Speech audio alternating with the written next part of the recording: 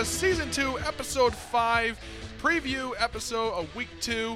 I'm your host, Isaiah Markle, with my co-host, Phil Snow, the Stats Guy. I am the Snowman, and just remember that stats are cool. Indeed they are. And also I'm here with the Captain, Captain Cademan. The captain is in the building, folks. So, Phil, we had some pretty interesting games, and one that probably is going to be the highlight, possibly the highlight of the year on Riley Weaver's terms. Yeah, Lima Bath with an absolutely fantastic win. You get that game at home after a tough 0-10 season last year. Obviously, pretty amped up for that game. You talk about who you bring in, defending state champions in New Bremen, and Lima Bath defensively obviously rise to the challenge. Very, very physical up front. I was reading a lot about this game. It was a very physical game up front, and both of these teams obviously really wanted it. 14-7, man. Kate, I'll tell you what, that probably would have been a whale of a ball game to be at. Oh, for sure. It was awesome for Lima Bath's new head coach to get off on a good foot in his first win of the year against the defending Division 7 state champs. What an awesome win for the Bath community, too, hasn't had a lot of success the past couple years.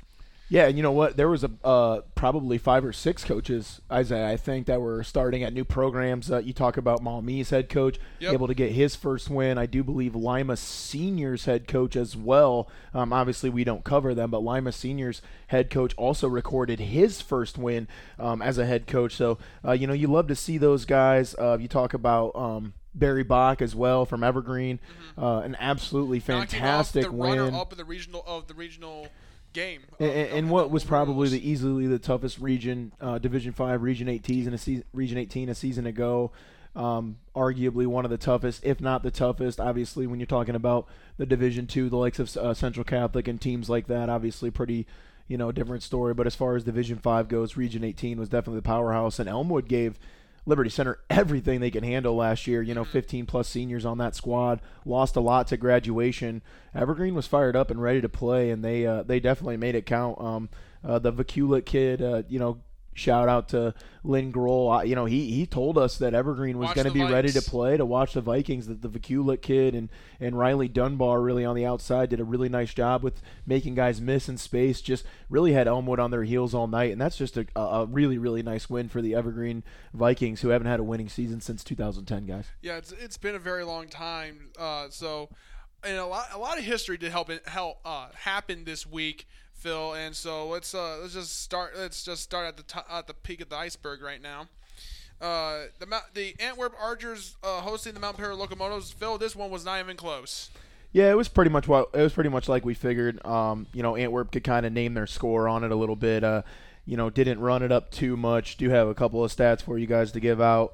Carson Altimus, starting right where he left off a season ago, was 14 of 16 through the air with 288 yards passing and 4 touchdowns. Also added 3 carries for 40 yards and another touchdown on the ground. Reed Leasty, I told you about his size and strength. Not a big kid, but runs with the heart of a lion. 10 carries, 83 yards, and a touchdown. And then you talk about that man, the guy on the outside, Landon Brewer, had 6 catches for 166 yards and 3 touchdowns to lead the way for Antwerp. Defensively, it was kind of all spread out. Lots of tackles to be had there. Montpelier, not a whole lot of first downs. Didn't really move the ball well. Antwerp, kind of as we assumed, guys, really shut the door on that one, off to a 1-0 start. Yeah, all right. Then we head on over the Edgerton Bulldogs hosting the Eden Bombers. Phil, this was a close game, 28-26. Something I believe some of us were predicting that Eden could have ran away with this one. Yeah, I had Eden winning 21-14 in this one. Give a lot of credit to Edgerton. Eden was kind of dominating this game most of the way through, and then Edgerton kind of strung us a little bit of a roll there in the third quarter, got it to 20-14. And then after that, Eden put on a 10-minute, 11-play drive, or 13-play drive, to kind of help ice the door a little bit, or ice the game a little bit on that. You talk about Eden, you talk about aerial threat passing, quick scores. So to be able to run the clock like they did late in the third quarter against a team like Edgerton, who kind of likes to do that to their opponents, kind of giving them a taste of their own medicine. A really nice win for Eden. But, if you're Edgerton, got to like the positive that you see a little bit there. You got a lot of fight and heart in your squad, obviously. So pretty good ball game there too, guys. I think it just proves that during those crosstown rivalry games, you can't write a script of how it's going to go. Absolutely. You really can't. That's the best part about all kinds of rivalry games is anybody can do anything. It doesn't matter what the records, and you can throw all that stuff aside when it comes to those kind of ball games. We head on over to Paulding. Now, this was an eye-opener for I would say, all of us here. Paulding running away with this game against the Bulldogs of Swanton, 36-0 shutout. Congratulations to Paulding. Like we talked about, just so much adversity a season ago, dealing what they had to deal with. Paulding got its first shutout since 2019, its first opening season win since 2020. This is a really, really nice win for the Paulding Panthers, who play a pretty tough non-league schedule. Cade, you got the board in front of you over there. Who does Paulding play? They got Swanton, Spencerville, and Spencerville. Jefferson. So Spencerville is a team in its own right that's battling for some, a little bit of love, as they've been kind of left out of the picture for a while after having some good records, talking about those non-competitive games they play. But Paulding with an absolutely great win. I had 14-7. I did not see 36. It was close through the first two quarters, and then Paulding really just kind of shut the door on Swanton with whatever they were trying to do, and was able to get some big plays. Yeah, you mentioned going against Spencerville and all. They go on the road. Their next two games, they're on the road, going to Jefferson. Well, my bad, Spencerville and Jefferson, and they got a 2-game homestand against the Pilots and Fairview, which is going to be their two first games for the GMC League. So it'll be an interesting first five. Very interesting. It'll be a very interesting games for the Paulding Panthers. I just want to say something before we move on for ahead. Paulding. Good for them to have some excitement. My understanding, talking to Coach, they have some new kids out this year. One of them was injured, but it looks like he'll be okay to come back next week. Just good to have some excitement around Paulding, who's historically a good football school. You look back in the 90s, I think they almost had a state team that year. Yeah, so it's nice to see a program like this build up the momentum that they'll need as they go. Yeah, I 100% agree, especially when, again, you have a coach now that finally wants to be behind you in the school and wants to be there for the kids, and I think that was pretty evident with, it doesn't really matter who you're playing and, anything like that. A victory in game one is big because you talk about it. The other half of the teams that played are 0-1, so, you want to start off on the right track in that game one, and I think everybody would say the same thing on that. Absolutely. We head on over to the Raiders. The Wayne Trace Raiders beating Fort Recovery. And Phil, this was a game we were keeping an eye on all night. Yeah, this was a comeback win fashion for Wayne Trace, a team that we said was going to be stingy all year. Fort Recovery did get out to a pretty quick start. I think kind of shocked Wayne Trace a little bit, if you will, but we had talked about Kyle Stoller and his ability at the quarterback position. He threw for over 200 yards, had 3 touchdowns. I think he added over 50 yards on the ground as well. So he's able to do a lot of things with his athleticism and his height. I think he's about 6'4", right around probably 200 pounds. So a nice physical kid when he gets out in the open space to be able to run the ball. And when you're talking about standing behind a pocket, he has vision and height to be able to make those throws. And, credit Wayne Trace for coming back in this game, a game that I thought maybe they weren't going to win, a little bit of shades of a year ago where they're just getting close. This is exactly the win, guys, that they needed, that they didn't get last year in some of those close games. This could be a turning point for Wayne Trace to head into those last two off-league games before they start their GMC trail. Yeah, they head on over to Patrick Henry, which is going to be a heck of a game to watch and keep an eye on for next Friday, for this coming Friday. Those two teams have a lot of potential and have a shot of a league title. Well, not only potential, Cade, but you talk about two teams that are trying to write their own story. You look at PH last year, had a lot of talent, had some injuries. You come around, you look at him this year. Coach I's got those kids ready to go. He wants to get back to the way he wants to do things with the running game, and that was very evident when you hear Patrick Henry's numbers in the rushing game against Hicksville on Friday night. But, Kate, I like these two teams. I think Wayne Trace, again, we talk about, 5-6 games a year ago where they could have a stone's throw away from, one play here and there could have turned the tide of their season. I love this matchup. I think both these teams coming in at 1-0 just makes it a little bit more spicy.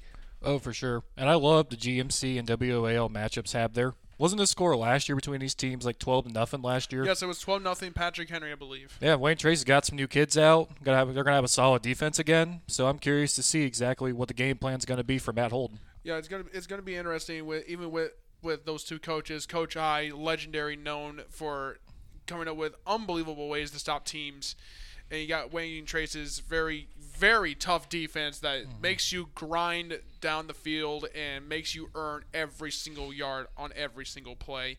So it's going to be a very fun game to keep an eye on. And it's going to be a very physical game, and you look at some of these scores, 32-30. You looked at Patrick Henry's score, 39. Yeah. This could come down, guys, to a missed extra point here and there, a possible 2-point conversion to win it. That could be the scenario that we see over in Hamler next Friday. Absolutely. And we go on to the last game of the GMC. The Fairview Apaches traveling over to Wauseon, and as expected, Wauseon ran away with it. Wauseon, just too much athleticism really on the outside for Fairview. That's kind of what it boiled down to. Trey Parsons was 10 of 13 for 212 yards and 3 touchdowns. They were able to get some of their ground game going as well, which kind of put Fairview on their heels, and then you just able to use the speed that they have on the outside. Obviously, Tyson Rodriguez had a nice game as well. Austin Kovar had 3 rushing touchdowns for Wauseon. They have another running back. I couldn't get his name, but had about 87 yards on the ground. And then when they get down to the goal line, Kovar's the guy they give it to. He's great defensively as well. He's a good linebacker. Just a tough kid, hard to bring down. Has a nose for the end zone, and he found it 3 times in a big win for Wauseon over Fairview. Fairview is a very, very young team. Doug Rake's coming back. I kind of figured it was going to be a tough ask for him to take down Wauseon, but they have a lot of talent in those younger grades. I'm a big fan of their quarterback, Zedike. As a freshman last year, he ran the ball extremely hard. I just look for Cash King to make a lot of plays this year, too. Their running back, Brett Grimes. Fairview fans, just stay patient. The talent is coming. I agree. And now we head on over to the NLL. First, the Buckeye division. We had the Anthony Wayne Generals traveling over to Hillard Derby, and Phil it came down to 6 points. But throughout the night, it seemed that Hillard Derby was able to handle AW throughout the game. Well, Isaiah, I think you mentioned it a little bit in our game day episode that you had some doubts about Anthony Wayne's offense and their consistency to be able to move the ball throughout the game. And that was really the difference in this ball game. Is in the first half they had nothing going offensively, just really had a hard time moving the ball at all against a stingy Hilliard Derby defense. And Derby was able to get a couple of scores early, had Anthony Wayne on the ropes, and Anthony Wayne had to crawl back, fight back. To their credit, ended up losing 34-28, but crawled back pretty nicely. And as far as things that you're looking forward to, if you're Anthony Wayne. Defense in the second half did a really nice job, kept the game within reach for them and their offense to be able to find some things that worked for them in the second half to be able to get there, to be able to have to try to chance to win that game. So credit the Generals. They're going to have another tough test against St. John's next week. St. John's, very tough loss. I can't remember who they played, but I know it was a tough. I think it was Dublin Jerome actually, and they lost 24-0. Dublin Coughlin, sorry, lost 24-0. Pretty good game in the first half again. Just St. John's struggled to move the ball offensively. I think Coughlin had 2-3 interceptions. Just that could be an interesting game next week. But I think Anthony Wayne's going to right some wrongs here on offense and be back ready to go next week. Yeah. So Anthony Wayne playing Jesuit next week. Well, this Friday. Hosting Jesuit, so that's going to be a good game. I believe last year that game went into overtime, didn't it? Well, I think Anthony Wayne's going to be fired up. Their fans are going to be fired up. We talk about the hostility of that environment. So. It's a very hostile environment over there. Definitely a game to keep an eye on if you're Anthony Wayne fans. Definitely going to try to right the ship there against St. John's. So now we head on over to the Findlay Trojans hosting the Division II state champion, the Central Catholic Fighting Irish. And Phil, great game in the first half, guys. Yes, great game in the first half. I think it was 21-14 at the half. Couple of really nice plays. Couple from Central Catholic. It was weird. They actually had a fumble that bounced like 10 yards forward that they were able to pounce on. Next play, guy jumped over the line of scrimmage for a touchdown. Ryan Montgomery had a pretty nice ball game himself. They had a kid that ran a screen pass. He actually jumped up in the air, caught it one-handed, and then made a couple guys miss and went about 40, 50 yards for a touchdown. So, Finley's obviously going to find some things that work for him. Toledo Central Catholic is kind of in a league in their own right now, and I think you've seen that. And my takeaway, though, if you're able to hold the defending state champion to 14 points in the first half, I think Finley has a lot of potential going into the league play here. So let me ask you a question. Do you think the same thing about Tenora? Tenora-wise, it's a fair question because you look at the scores. Yep. You say 21-14 against Finley and Toledo Central Catholic, and then it was 15-14 over at Tenora at halftime, and in a game where Tenora had kind of Liberty Centers on their heel a little bit there in the first half. And what's your take on that? I would say it came down to halftime adjustments and all that. Obviously, both teams. No, I guess my question would be is if you're saying as Finley, hey, you have to be proud of what you did in the first half, are you saying as Tenora, hey, you have to be proud of what you did in the first half? Are you looking at this as a whole and saying, it's got to be four quarters? It's got to be as a whole, as 4 quarters. Like, you did a phenomenal job in the first half, but you need to keep that going into the second half because that's where it really counts. And once you get down to the fourth quarter, you got to dig deep and get those crucial stops and get points on the board. And I just think it's just where having that beef up front comes in handy. You just wear guys down, and it makes guys tired. Yeah, Phil, I think you hit on a really good point. Liberty Center's depth definitely played a factor that second half. I mean, you can only keep it so much going when you got a team of Tenora who's got 45 kids compared to LC who's got 68. So depth definitely played a factor. I think Tenora definitely played a great first half. I think eventually just came to Liberty did what Liberty did. And they run the ball hardcore down your throat. Sorry, I didn't mean to change leagues. I just wanted to get your take on that. You're totally fine. Okay. So we head on over to Peaburg, hosting St. Francis de Sales, and holy! This is about what I figured. This is something that we were expecting to happen, Phil. Yeah, this is interesting stats. A couple interesting things from this one. Perrysburg had 21 first downs to St. Francis's 5. St. Francis did have 183 yards passing. Stat of the game for me, St. Francis with 15 rushes for 19 yards. Perrysburg 31 carries for 163 yards, also added 182 through the air. Nick Oros had 15 carries for 82 yards and a touchdown. Josh Tackett's taking over at the quarterback spot, had a really, really nice first game, was 12 of 14 for 155 yards, also had 4 touchdowns in the air, added a rushing touchdown as well. We talk about their big play guy on the outside, Gavin Fennekin, 5 receptions, 3 touchdowns, 95 yards to go with that. So a kid that's really going to be tough to stop on the outside. That connection already looks like it's going to be hard to contain this year, guys, even after just week 1. Man, is there ever a year Perrysburg seems like they're down a little bit? I don't know, man. I don't think so. You would think maybe this would be the year, especially when you lose a guy like Connor Wallenczak, the amount of things that he brought to the table. I think Lynn mentioned a great point last week. His defense was just outstanding as a linebacker, and obviously Perrysburg, nice win there to get going because Perrysburg's got a tough schedule, guys. Oh yeah, and so Perrysburg goes and travels over to Marysville, who's coming off a 24-17 win against New Albany. New Albany. Yeah, that. So words. So it's going to be a very interesting game for that, Phil. Yeah, absolutely, I agree. So, all right. So we had a rivalry game: Sylvania Northview against Sylvania Southview, and I believe they counted this.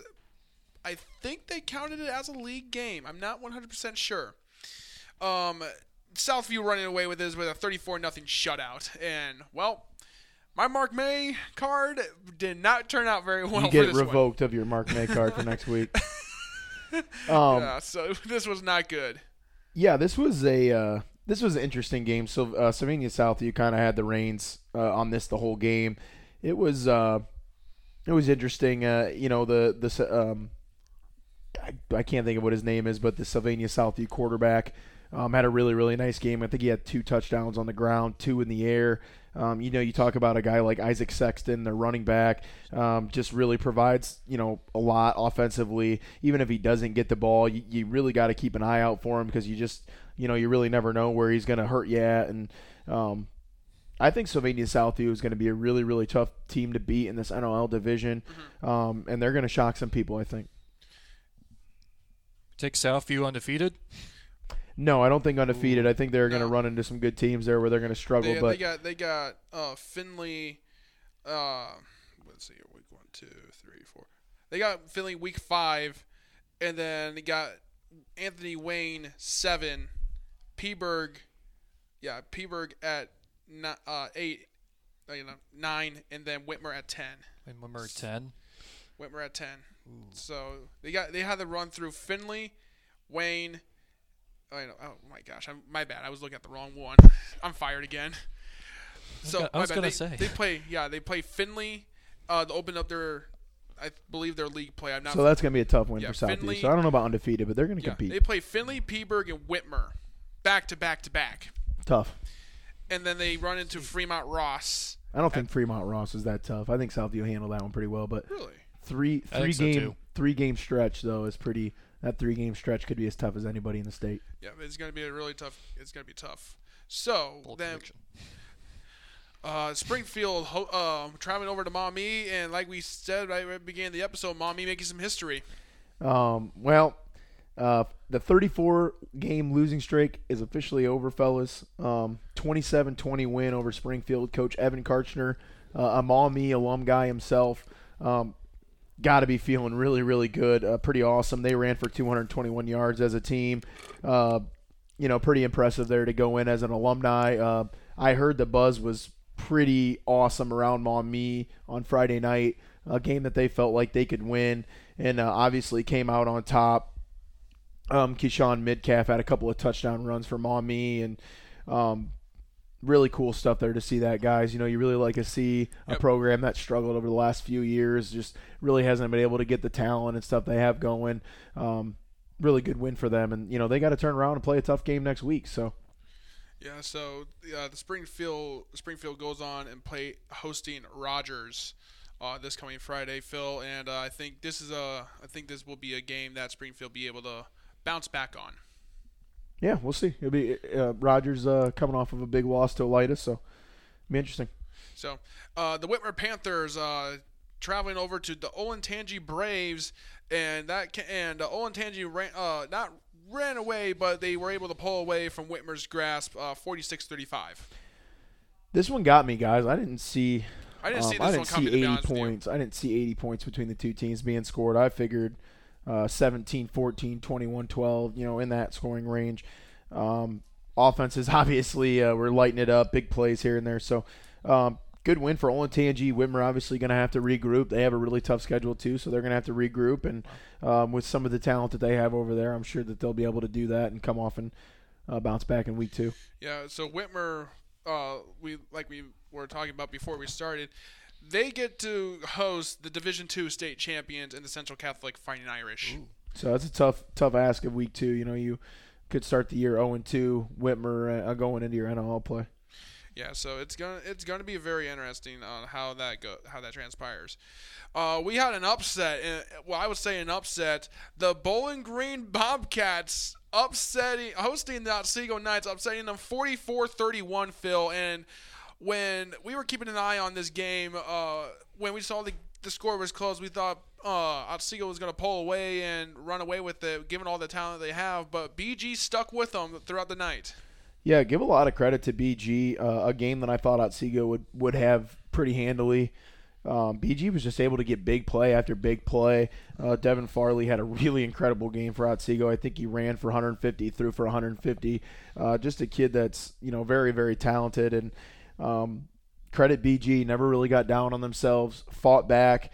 Did everything they had to do to win the game, and if you're BG, that's a great start. A team in Otsego that went 6-4 last year, felt like they missed the playoffs, got gypped of the playoffs. Actually, a team that brings back a ton of talent, and to be able to win at home like that for BG is a huge win. And guys, I'm telling you, we talked about this Cardinal division and how up for grabs it is.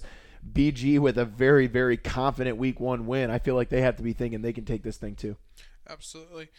And they get to travel on to Fostoria and play against the Redmen, who are coming off a victory against Van Buren 1914. So that's going to be a very interesting game there. the Clay Eagles hosting the Sandusky Blue Streaks, winning with a nail-biter 33-32 on an unbelievable play, Phil.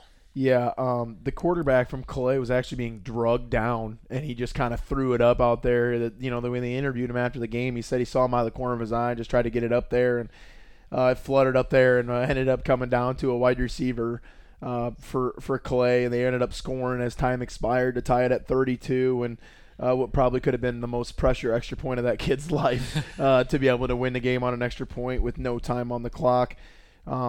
What a heck of a ball game! Sandusky was leading that game for most of the way, and Clay to be able to come back and take that final drive down there and to be able to score like that. Huge win when you're talking about the buzz of things going around Oregon. Coach Lynn had kind of said that there was a big buzz going around there. They had a lot of athletes. You saw that on Friday night. I believe I remember going to the when the Black Swamp did their NLL preview show. They have 37 freshmen. Clay? Yes. That's crazy. Yeah, wow. And so when I heard that, my cousin was sitting with me, and when I heard that, I was like, "Did he just say 37 freshmen?" He's like, "Yeah." I'm like, "Wow." If they stick together, Clay's going to be a team to be reckoned with. It's definitely in the a lot of coming excitement years. for Clay for sure. Yeah, so and they have the coolest scoreboard I've ever seen. Yeah, that is pretty cool. Yeah, they do got a pretty cool scoreboard. That's pretty cool looking. So, and Clay will get to travel over to Sylvania Northview coming off a big loss. And Phil, I think this is going to be I think Clay might run away with this one here. I agree too. All right, so we got the Fremont Ross Little Giants playing against hosting Columbian Tornadoes, and Columbian got the revenge from last season. Yeah, I think I kind of called this one. I figured Columbian was just going to be a little bit too physical for Fremont Ross, and that's kind of what the story of the game was. 42-14 victory for Tiffin Columbian. I think they're going to have a good season. Like I said, Fremont Ross lost their quarterback last year. Going to have to find some way to get some offense going, and they might struggle for the first couple games. So a good win for Tiffin Columbian. We'll see what Fremont Ross does to bounce back in week 2. Yep, they'll be playing the Sandusky Blue Streaks, so that could be an interesting game. All right, so we go on over to the River Rock rivalry that played on Thursday here, Phil, and I tell you, first half Napoleon played good, but in the second half the wheels just fell off, losing 38-13 to the Dogs. Yeah, it was actually about with 3 minutes to go in the third quarter is when everything kind of started falling apart.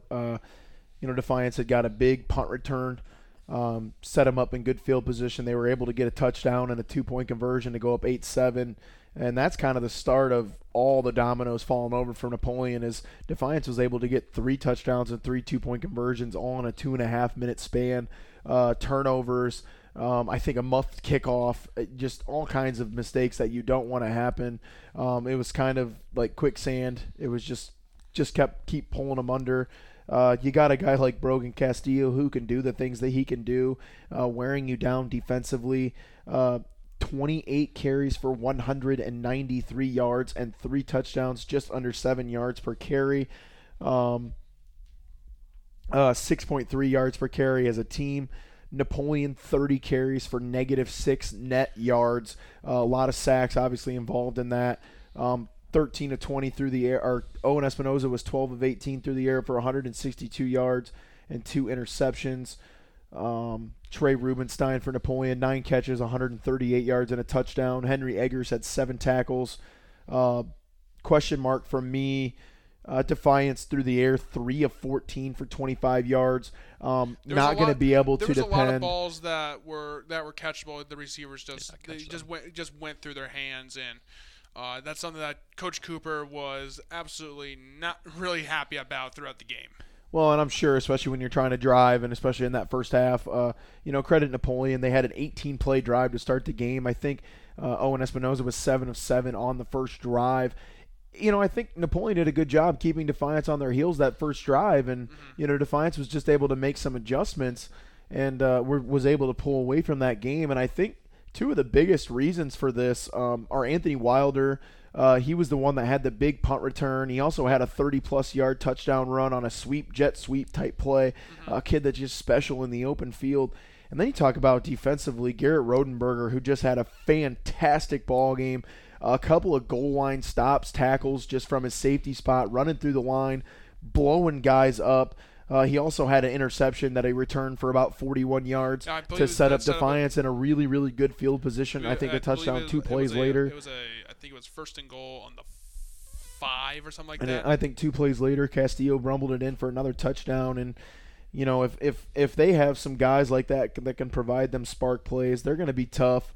37 carries for 232 yards for Defiance. So they scored 24 points in the third quarter. And that was all just within a very, very short span, guys. It was within a 2-minute span, and it just shows it just kind of shows you what happens in these rivalry games, guys. There's no script, and there's just no plan. You kind of just got to go at it with what you're going to go at it, and credit Defiance. They were a little bit tougher, and they were a little bit more adversity dealt, and credit Defiance for winning that third straight River Rock rivalry game, which is the first time since the early 2000s. And Coach Cooper obviously starting things out on the right track this year after finishing the year on a very positive note for the Defiance Bulldogs. So good win there. Just a note from the first drive of the third quarter, Napoleon tried to throw some hocus pocus with a jet sweep double pass. Rubenstein threw an interception on that play. Threw an interception, and Defiance drives down inside the 10 and stalls out, and then obviously the Defiance defense stuck them and forced a punt, and that resulted into the snowball that became the 38-13 win. Yeah, and like I said, credit Defiance, stuck with it for 2 quarters. Really just had nothing going offensively. It was a really good defensive battle. Brogan Castillo was kind of getting anything he wanted in the first half, and then they would come into a third down play and unable to complete a pass to move the change. I think was really the story of the first half. You guys talked about it a little bit, not able to catch some of those balls that they thought that they should have been caught. But like I said, nevertheless, credit Defiance for really sticking in there through 2.5 quarters, taking some of their licks, accepting some of their mistakes, and then coming back in the second half and righting those wrongs for a victory. Absolutely. And they get to host the Wapak Redskins, the defending league champions. So that's going to be they're mad. Oh, and we'll get to them, and it's going to be a very interesting game for that one. So we go on to basically, I would like to say, the highlight of the night. Lima Bath beating the Division 7 state champions, Phil. And like we said, we mentioned this earlier at the beginning of the episode. Unbelievable. That's all I got to say. Unbelievable. Lima Bath coming off an 0-10 season, bouncing back this season, beating the Division 7 champions. Yeah, I don't know. I don't know what New Bremen lost a season ago. I'm not sure what kind of talent they graduated as far as those numbers go. But throw that out the window. You talk about 0-10. New Bremen, I think, lost 2 games last year. One of them being to Marion Local, the other being to Coldwater, if I'm not mistaken. 2 losses that are, pretty crazy as far as I'm concerned. And to be able to come back and play at home and in front of, I'm sure it probably wasn't a huge crowd, because I'm sure everybody thought the same thing. 30-plus point underdogs, according to the OHSAA site, and it's just heck of a win for Lima Bath and that the new era of the coaching down there. So yeah, and Lynn did say there was a lot of buzz going on over at Lima Bath. So big win there. And so Bath will go on, and they will be traveling over to Cougar Nation, the Van Wert Cougars. So that's gonna be interesting. All right, we go on over to Salina, traveling over to Versailles, losing in a blank shutout, 26-0.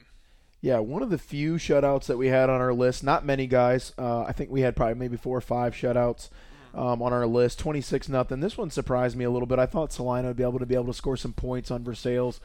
Just unable to get any drives going. Good win for Versailles, a team that always finds himself, right in the middle of the MAC conference title, and they're obviously improving, and they think that they can be in the running of the MAC title this year with Coldwater being a little bit down. So.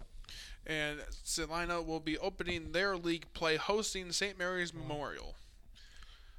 So let's see here.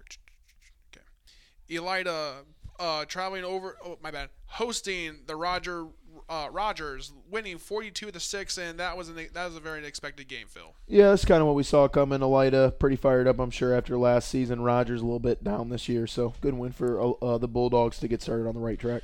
Yep, and Elida will be traveling over to Shawnee for this upcoming Friday. We got Kenton playing against traveling over to Coldwater, losing 29-12, Phil. And early on, it was a close game. Yeah, I think Kent was actually ahead 7-0 at one point. 6-3, I believe. Whatever it was, they were ahead at one point. One of those two scores. And Coldwater had to figure some things out. I thought that this would happen maybe in the first half. Coldwater, obviously, I had them pick 55-0, but I did think maybe the first quarter, first half, they would have to figure some things out. You lose a guy like Marcel Blossingame, a kid that provided so much talent for that offense. You lose a lot of offensive linemen. We've seen them walk off together on the field last year, which I thought was really, really cool down there at Lima Senior. Mm-hmm. They did lose a lot to graduation. Obviously, have some good big play receivers in the Harmer kid, and they're going to be able to do some things there. But I think Coldwater's going to have to figure some things out before they get into their MAC schedule because, man, as you guys know, the MAC is absolutely brutal. Yeah, and yes, it doesn't get any easier for Coldwater. They get to play Bellefontaine. That's the team I was telling you about, guys. Yep, this is what we talked about earlier. I want to mention that. Yep, and they'll be hosting them, who's a Division III Region 11 team, and then it's a hard schedule looking at Coldwater. Yeah, just something really cool on Bellefontaine. They ended up winning 46-19 over Sydney on Friday night. Junior Tavian St. Clair threw 5 touchdown passes to break the school career touchdown passing record, which is formerly held by their current offensive coordinator right now, and his name is Jake Kennedy. And that is the team that Coldwater plays next Friday. And I believe, Cade, you said that he is an Ohio State commit. Yes, he is. So pretty interesting stuff there. So we'll see about how Coldwater and how tough they really are because Bellefontaine, a very good football team. Absolutely. And Kenton will be hosting the rising Ottawa Glandorf team that we'll be talking about very shortly. We got St. Mary's Memorial traveling over to St. Henry, losing 17-0 there, Phil. Yeah, I mean I had 17-7, but the other way around, so I was pretty close on the score. St. Henry did a nice job defensively, just never let St. Mary's get anything rolling offensively. St. Henry did what they did, long sustained drives, wore St. Mary's down, and St. Henry was able to come away with a nice 17-0 win. And like I said earlier, St. Mary's will be traveling over to Salina for their league opener. We got Ottawa Glandorf traveling over to Eastwood, losing a very close one, 21-18. Yeah, this was a really good game. A game that OG had actually led most of the way through. OG pretty air dominant, pretty air dominant. Only had 42 yards on the ground. The big keys for me in this game, guys, were, and I think if you asked OG or Eastwood, probably could have been able to pull away in one of these in this game. OG was 4 of 14 on third down, guys, for 29%. While Eastwood was 1 for 9 on third down, which is 11%. Wow. So, that's big time defensive stops there which is kind of the story of the game. Peyton Coleman for OG, 19 of 34 through the air, 245 yards and 3 touchdowns. Grant Schrader, a guy we talked about a lot during basketball season, 9 receptions, 124 yards and a touchdown. Eastwood, 203 yards through the air, 114 on the ground. So pretty balanced offense there. Eastwood just able to do enough plays there at the end to be able to come away with that win, guys.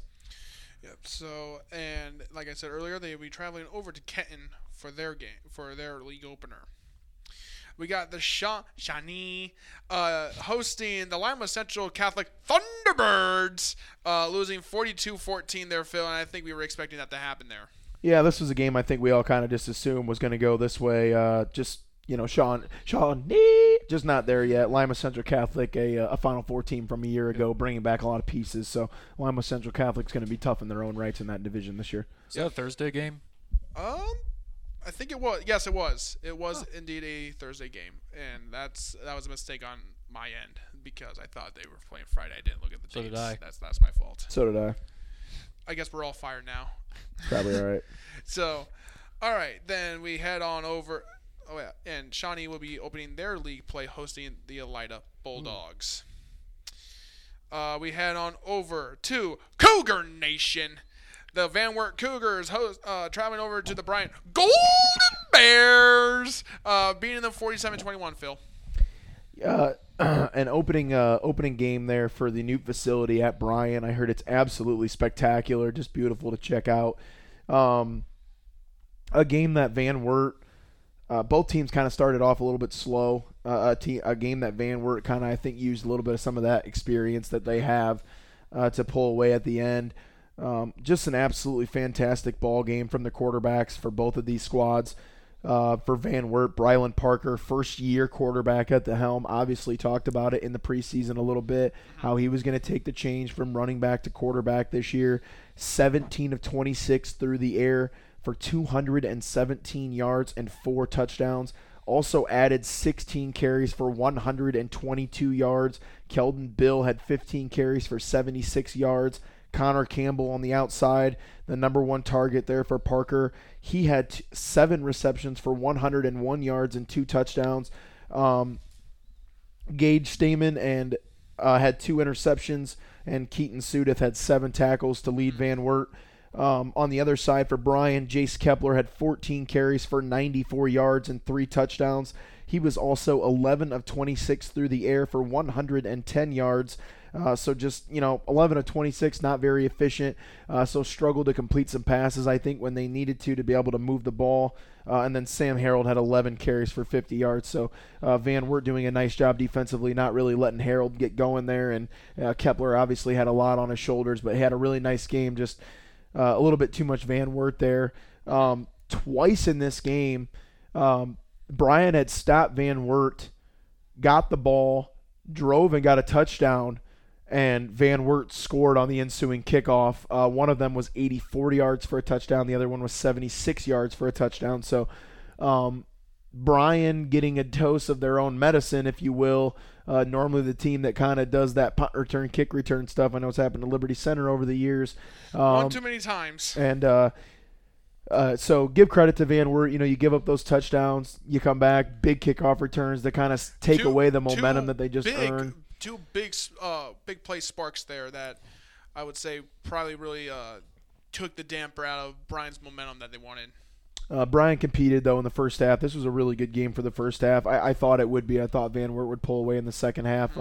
They just have so many guys out there that are skill guys and that can do so many things, and they're going to be a good football team, I think, and we look forward to watching them in the future. And I'm excited to go see them in Week 5. And like I said earlier, they will be hosting Lima Bath this coming Friday. We head on over to our game of the week.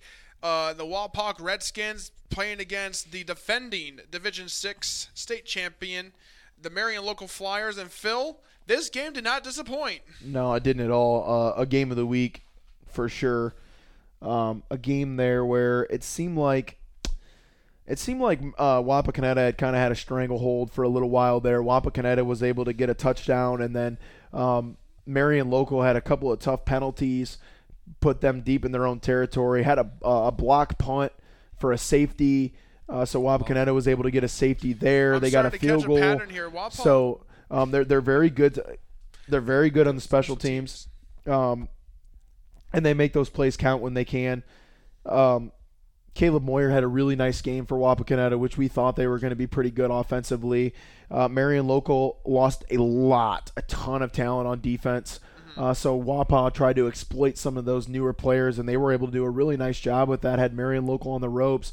And then Marion Local was able to get a touchdown, executed a perfect onside kick with under 3 minutes to go in the fourth quarter, losing at the time. They would have been down by 2-point conversion. It would have been 26-21 at the time. They scored to make it 26-21, got the 2-point conversion, and then with 1 minute and 5 seconds left on a 4th and goal from the 12-yard line, Marion Local was able to throw a touchdown pass to kind of seal that win, able to stop Wapakoneta on the ensuing drive. Justin Knopf in his first varsity start for Marion Local was 13 of 22 for 249 yards, 2 touchdowns. Good game there, especially for a kid who's just starting. They had 376 total yards of offense. So Wapakoneta did a pretty solid job as far as that goes defensively. Marion Local just knows how to win. When you talk about getting the touchdown, getting the 2-point conversion, there could have taken the extra point. You go up 28-26. Wapa already made 1 field goal in the game. Just an outstanding coaching call there to go for 2, and he virtually went untouched to be able to get that 2-point conversion. And I think you get a touchdown, that's a morale killer, guys. But then you get the 2, and that's the knife in the chest. And I just don't think Wapa was able to recover to get going on that last drive. Yeah, and I believe they had only 1 minute left in the game. It was just under a minute. Yep. To be able to get a drive cooking, and fortunately, Wapa wasn't able to pull out the miracle there. And as earlier, they travel over to Defiance for their league opener. So now we head on over to the NWAL. The Archbold Blue Streaks traveling over to Comet Country, the Genoa Comets. Genoa! And the Blue Streaks winning 24-14 over the Comets. Genoa started this game, a big touchdown, up 7-0, and then Archbold scored 24 unanswered points with 3 rushing touchdowns in the second quarter. Jack Hurst had 2 of them. Lucas Dominic, a name that you're going to become very accustomed to hearing for them this year, had 15 carries for 89 yards. He was also their leading pass catcher. Cade Brenner, 21 of 29 through the air for 236 yards and an interception. Lane Ramirez booted through a 32-yard field goal for Archbold. So able to bounce back after a rough start and get those 24 unanswered points. A good win for Archbold. You go on the road at Genoa, a very tough place to play, and get a really big win. Now you turn around and you host St. Henry next week, who's also coming off of a really nice win and probably seeking a little bit of revenge against Archbold from last season's loss. Absolutely, I agree. It's going to be this St. Henry team is not going to be the same one that the Blue Streaks played with last year, running away with them last year. And St. Henry was down last year, I believe, to max standards. And so I think they were 4-6 last year. Okay. Yeah. And so it's gonna be a very interesting game, Phil. So we'll look forward to seeing that. We had the Delta Panthers hosting the Ayersville Pilots. They're losing 27-7 over to the Pilots. This game went a lot like I thought it would. It was going to be a grounded out, physical ball game. This is what we expected out of these two teams, especially after the way the game went last year. This is just a really interesting stat that I thought was pretty cool. 237 yards on 44 carries for Ayersville. Delta had 33 rushes for 63 yards. Wow. And that's the story of the game, guys. Ayersville only with 39 yards passing, didn't really have to throw it, was able to run it on the ground. Torrin Knieven, a kid that Coach had mentioned in your interview, Isaiah, about a kid that was going to be special, wore the Zeke Elliott half-cut jersey. Yep. Well, I'm going to tell you that he was running a lot like Zeke Elliott against Delta on Friday night because he had 30 carries for 148 yards and 3 scores. Not to mention he also had 15 tackles defensively.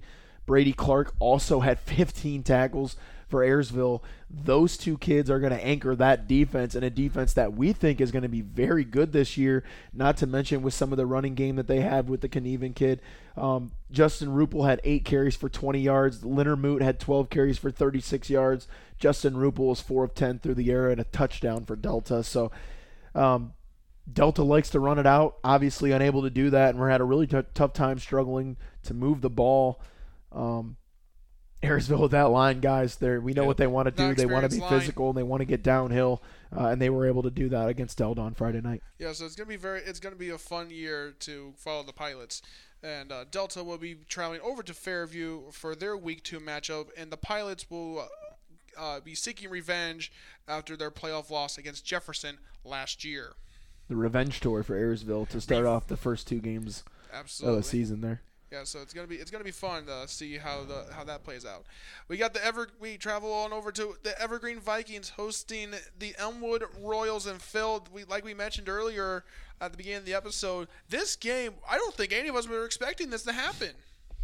No, we knew that Elmwood had lost a lot to graduation. Hunter Vakulik was 16 of 25 for Evergreen through the air for 191 yards and 4 scores. Riley Dunbar, 5 catches for 87 yards and 2 touchdowns. Alex Mossing booted together a 40-yard field goal for Evergreen, and Riley Dunbar also added 8 tackles defensively. Evergreen's a team that has always tried to use its athleticism to its advantage. They've always been a very fast team. Now they have a quarterback who's a little bit dual threat, can kind of do a little bit of everything. They have a couple of nice offensive linemen who can provide him with some time. They had a couple other receivers that had touchdowns as well, so they have multiple targets. Colton Robertson is one of them, a guy that we talked a lot during baseball. Cade is a really nice leadoff hitter. Now he's making noise in the reception game.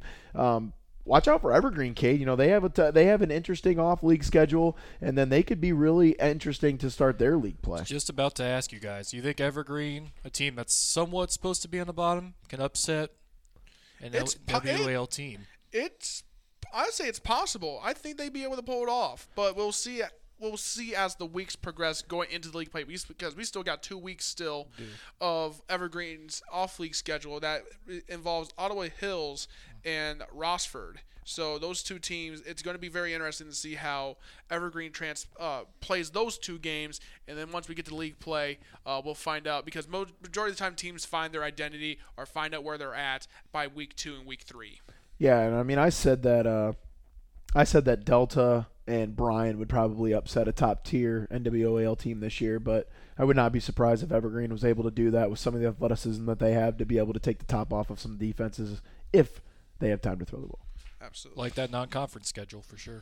Yeah, and like I said, Evergreen will be hosting the Ottawa Hills Green Bears this coming Friday. We got the Patrick Henry Patriots traveling over to Hicksville, and this was a very easy game to call, Phil. 39-0 win for the Patriots. Yeah, it was kind of an in-your-store type thing. Biggest stat of the night for me, PH defense smothering. Hicksville had 22 carries for 21 yards. Yep. Ooh. On average, was that 0 point something? That's less than a yard per carry. Yep. George Green for Edgerton had 6 carries. Hicksville, excuse me. George Green had 6 carries for 23 yards. They only had 21 yards rushing. You have to count in the net yards. That's what we're talking about here. So that's, if you're confused, that's where you're hearing that at. Garrett Turnbull, 10 of 18 through the air for 95 yards and an interception for Hicksville. You turn around and look at the stats for Patrick Henry. They talked about opening up the running game. They wanted to be dominant on the running game. They did just that. Houston Miranda, 17 carries, 163 yards, 2 scores. Nash Meyer, 9 of 13 through the air for 221 yards and 3 scores. Also threw an interception. 4 different receivers for Patrick Henry get touchdowns. Their main man, 5 catches, 141 yards and a touchdown for Landon Johnson. So, obviously, Landon's going to get big plays. He's going to get a lot of attention. So when they get down to the red zone, Nash does a great job not zeroing in on Landon Johnson. I believe Thomas Smith had a 22-yard reception for a touchdown. I can't remember the other kid's name off the top of my head that had the other catch. But when you're spreading it out like that and you're able to do some things, Cade, now you look at them. They got the running game going again. Patrick Henry's looking to be pretty scary this year. It's very scary. I think one of our interviews, Bill Ultimate talked about his offensive line, how this is the biggest and the fastest offensive line he's had in 31 years of coaching. That's scary. Yeah, so with Coach I's mind, you best better bet he's cooking up a lot of plays that will play into the advantage, and it's going to be very hard to beat these Patriots. So, and like I said earlier, the Patriots will be hosting the Raiders, and that's going to be a heck of a game to watch. It's going to be a barn burner for sure. It's going to be really fun to watch. And we get to our second to last game, the Wauseon. Already went over it. Oh, Wauseon. Oh yeah, I forgot. Yep, thank you. And then our final game, the Liberty Center Tigers playing against the Tenora Rams, winning 35-14. Phil, the first half was very interesting. Liberty was trying to do some different things as well. And I thought they were kind of doing a nice job trying not to give Tenora too many zeroed-in looks. We're doing some things I love the first play call of the game, play action pass. To look like Tenora had kind of stacked the box a little bit to play the run, thinking that Liberty Center would start out the game with a run, which not a horrible game plan. Not at all.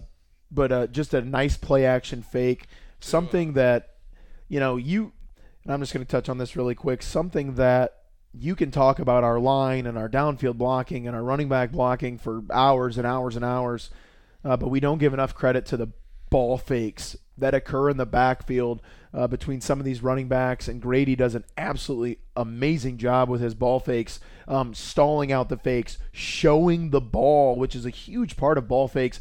You're not going to – it's just like in basketball. If you don't show the ball, there's no fake to go after, so he does a really nice job of drawing out those fakes, which I think led to Colton Chambers being so wide open and was able to get that 65-yard touchdown pass on the very first play from scrimmage, which I thought would really kind of set the tone. But, credit Sonora because they came back right away and threw a 45-yard pass on their first play from scrimmage. Don't forget to mention on the first drive, on the extra point on Landon Amstutz I don't know how heck I don't know how he did that. Because he throws 85 miles an hour? Fair point. But let's just touch on that. That's like how that's well, I think the biggest thing on that point is Landon's been around football for 197 years, and he's just so smart. And he never panicked in that situation. No. He never got a clean hold on the snap. It wasn't a great snap. It was a little bit low. Obviously, Landon Cruz getting some of his feet wet on those situations.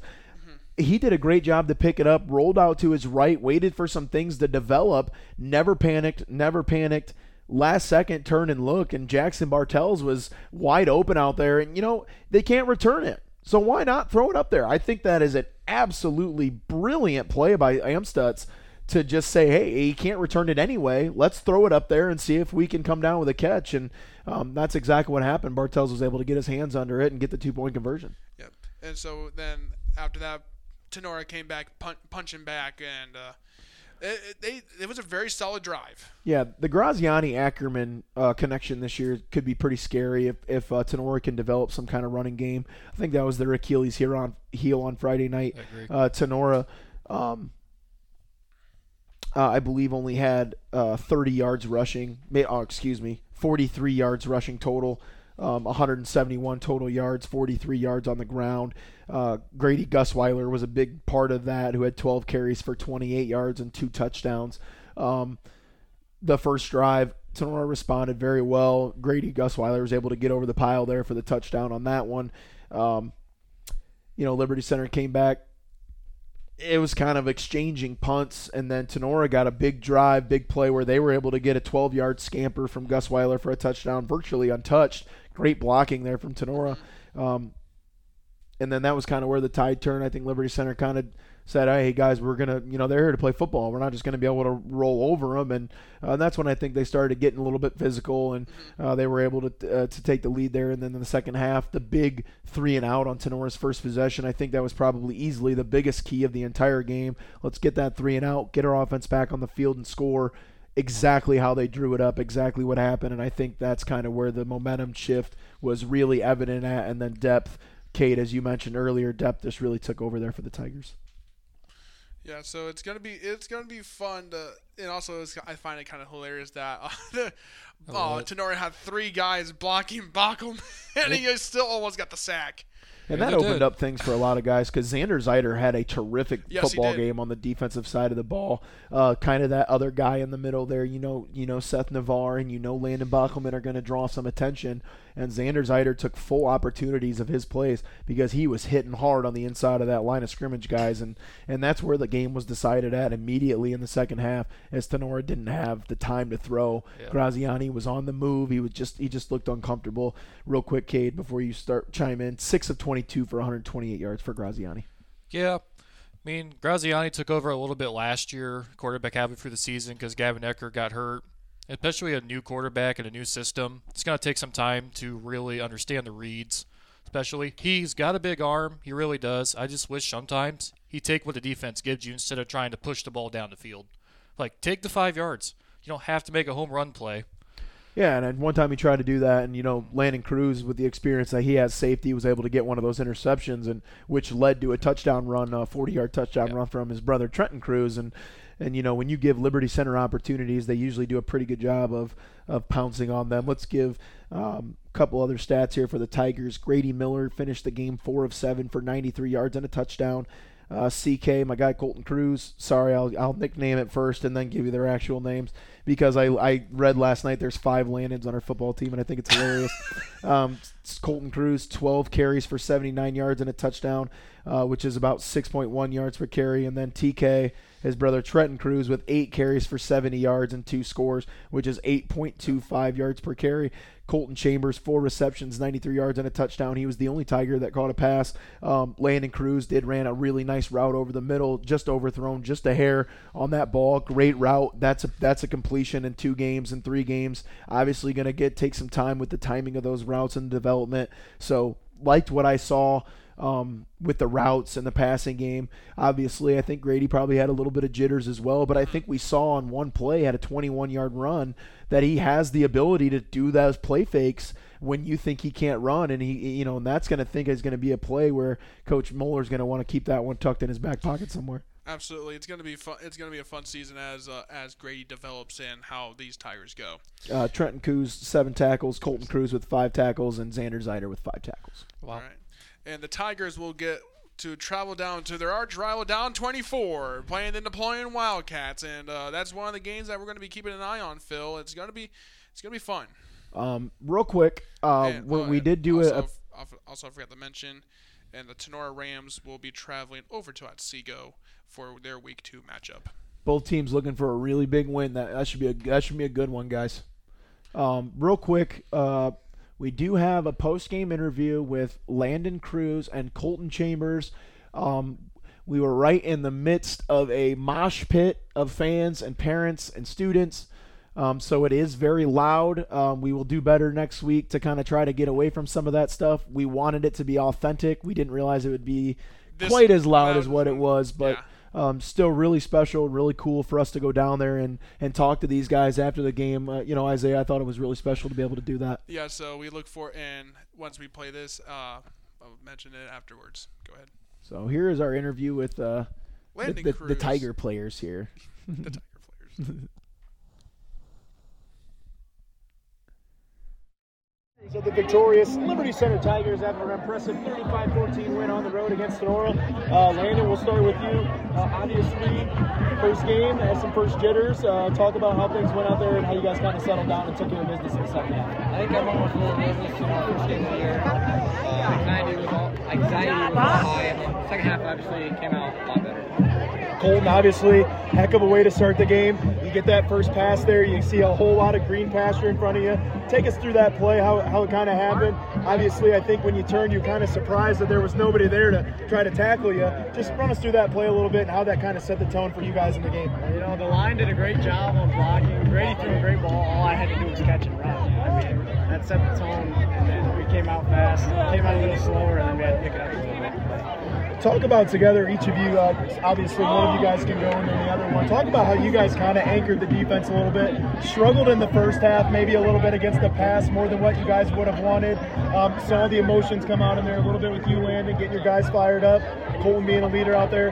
Landon, we'll start with you. Talk about how you guys, this group, kind of solidified the deal there in the second half, whether it was wearing them down or maybe you guys just found some different keys. What was the key for you guys? I think in the first half we were all a little nervous, first game. DBs, a lot of young DBs, it's their first start. So I think we just had to settle in, and then after that it was a mind thing. Colton? Yeah, I think we were a little jumpy in the first half, but second half we got back to our fundamentals, started doing what we were drilling in practice, and then just went from there. All right, you guys got a big one coming up next week. Obviously, Henry County rival. You talk about Napoleon. Obviously, want to enjoy this one. Colton, what are some of the things that you guys are going to have to do to get the job done next Friday night? I think we're going to have to tackle an open field well and cover well again. Our line's going to have to put on great pressure again. Landon, some of the things that the Liberty Center Tigers have to do to win next week against Napoleon. I think we got to get out to a faster start. I know we were a little slow tonight, but hopefully, since we got the first game out of the way, we'll have a little faster start next week. Awesome, great stuff, guys. Colton, congratulations on the victory tonight. Landon, congratulations on the victory tonight. Good luck. And ladies and gentlemen, we that for the post game interviews and all that with Landon Cruz and Colton Chambers. We thank those two gentlemen for taking time after the game for interviews and all that. And we do plan on doing this throughout the season. And we really look forward to doing that, Phil. And we really like doing it. It's going to be a lot of fun. Yeah, absolutely. I agree 100%. And the guys were really good as well with those. They were very business-like answers. And, I think Colton Chambers made a good point. It was just about getting back to fundamentals and doing the things that they do well. So. Yep. So we go on over to our week 2. These games we're keeping our eyes on. We're going to start off with our game of the week here. My bad. Sorry. Don't spoil it. Okay, fine. Don't spoil it. I'm sorry. First one, we got AW going against St. John's Jesuit hosting that game. It's going to be coming off an overtime game last year, Phil. It's going to be fun. It's going to be an interesting game to keep an eye on. Both teams coming off week 1 losses. Both teams looking to come back and right the ship in week 2. Should be really interesting, Cade. What do you think? Probably a good game, right? It's going to be a really good game. I don't feel implied to talk about him yet because I didn't do the research. Okay. So I don't want to sound. Here's your pink slip. The next game that we have our eyes on is Perrysburg at Marysville, and Marysville is very well known to be a very tough team, Phil. Yeah, but as Cade kind of mentioned a little bit earlier in the episode, Perrysburg just always finds a way to reload and to be physical. I look for Perrysburg's offensive line to make a statement here. They're going to have to protect the Tackett's kid, and obviously Fennekin on the outside. They're going to have to make some big plays and carry some momentum over for Perrysburg. Absolutely. And the other game we got is the Tenora Rams traveling over to a new foe of theirs they added to the schedule, the Otsego Knights, that are both coming off some pretty not so good not very good losses they wanted to start off their season. Some tough losses for sure. Otsego, tons of talent over there. Tenora, very, very athletic in their own right. Otsego's excited to play at home. Tough ask. For Tenora to go on the road at Otsego, a very tough place to play against a very good, skilled team. This will be a big game for either of these teams. Big as far as points too. Literally just took the word right out of my mouth. As far as playoff implications goes, Otsego Division 5, Tenora moving back to Division 6 this year. Both of these teams need this out-of-conference win for huge points. I looked through Tenora and Otsego game be very, very physical. Two kids that love to hit. But the only thing I wonder is, where are Tenora and Otsego kids mentally? Yes. Sometimes losing to your backyard rival, a team that you consider, sometimes that takes you down a little bit. So I want to see how both these coaches just get their kids refocused, ready for another week. Absolutely. And these are both first-year coaches, correct? No, Otsego's 3 or 4 year. 3 or 4 year, yeah. Okay. And then we had one that I was considered very interesting. The Walpock Redskins traveling over to a Rising Defiance team coming off a big win against their River Rock rivalry. That's at home for Defiance? Yes. Wapaw with a very long bus ride. I actually just drove by Wapakoneta last night coming home from my brother, so I know the distance that they're going to have to try for that game. A long bus ride coming off of a very a tough loss. I would not want to be playing Wapakoneta this week, I tell you. I would not want to play Wapakoneta.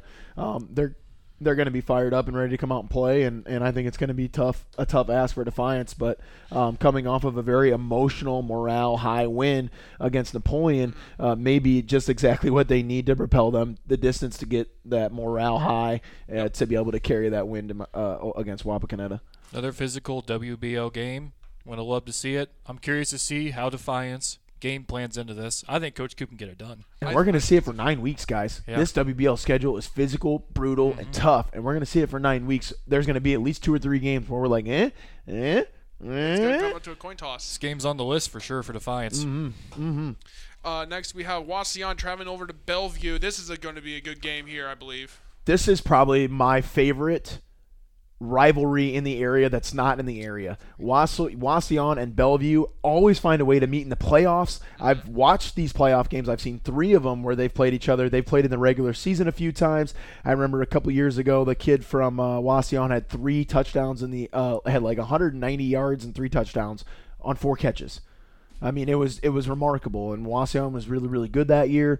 Ended up losing, I think, in the 3rd round. I can't remember who it was to. I'll get that information for you because I hate not having a reference when I say this stuff, even though I know I'm right. But Wauseon, interesting game, interesting team.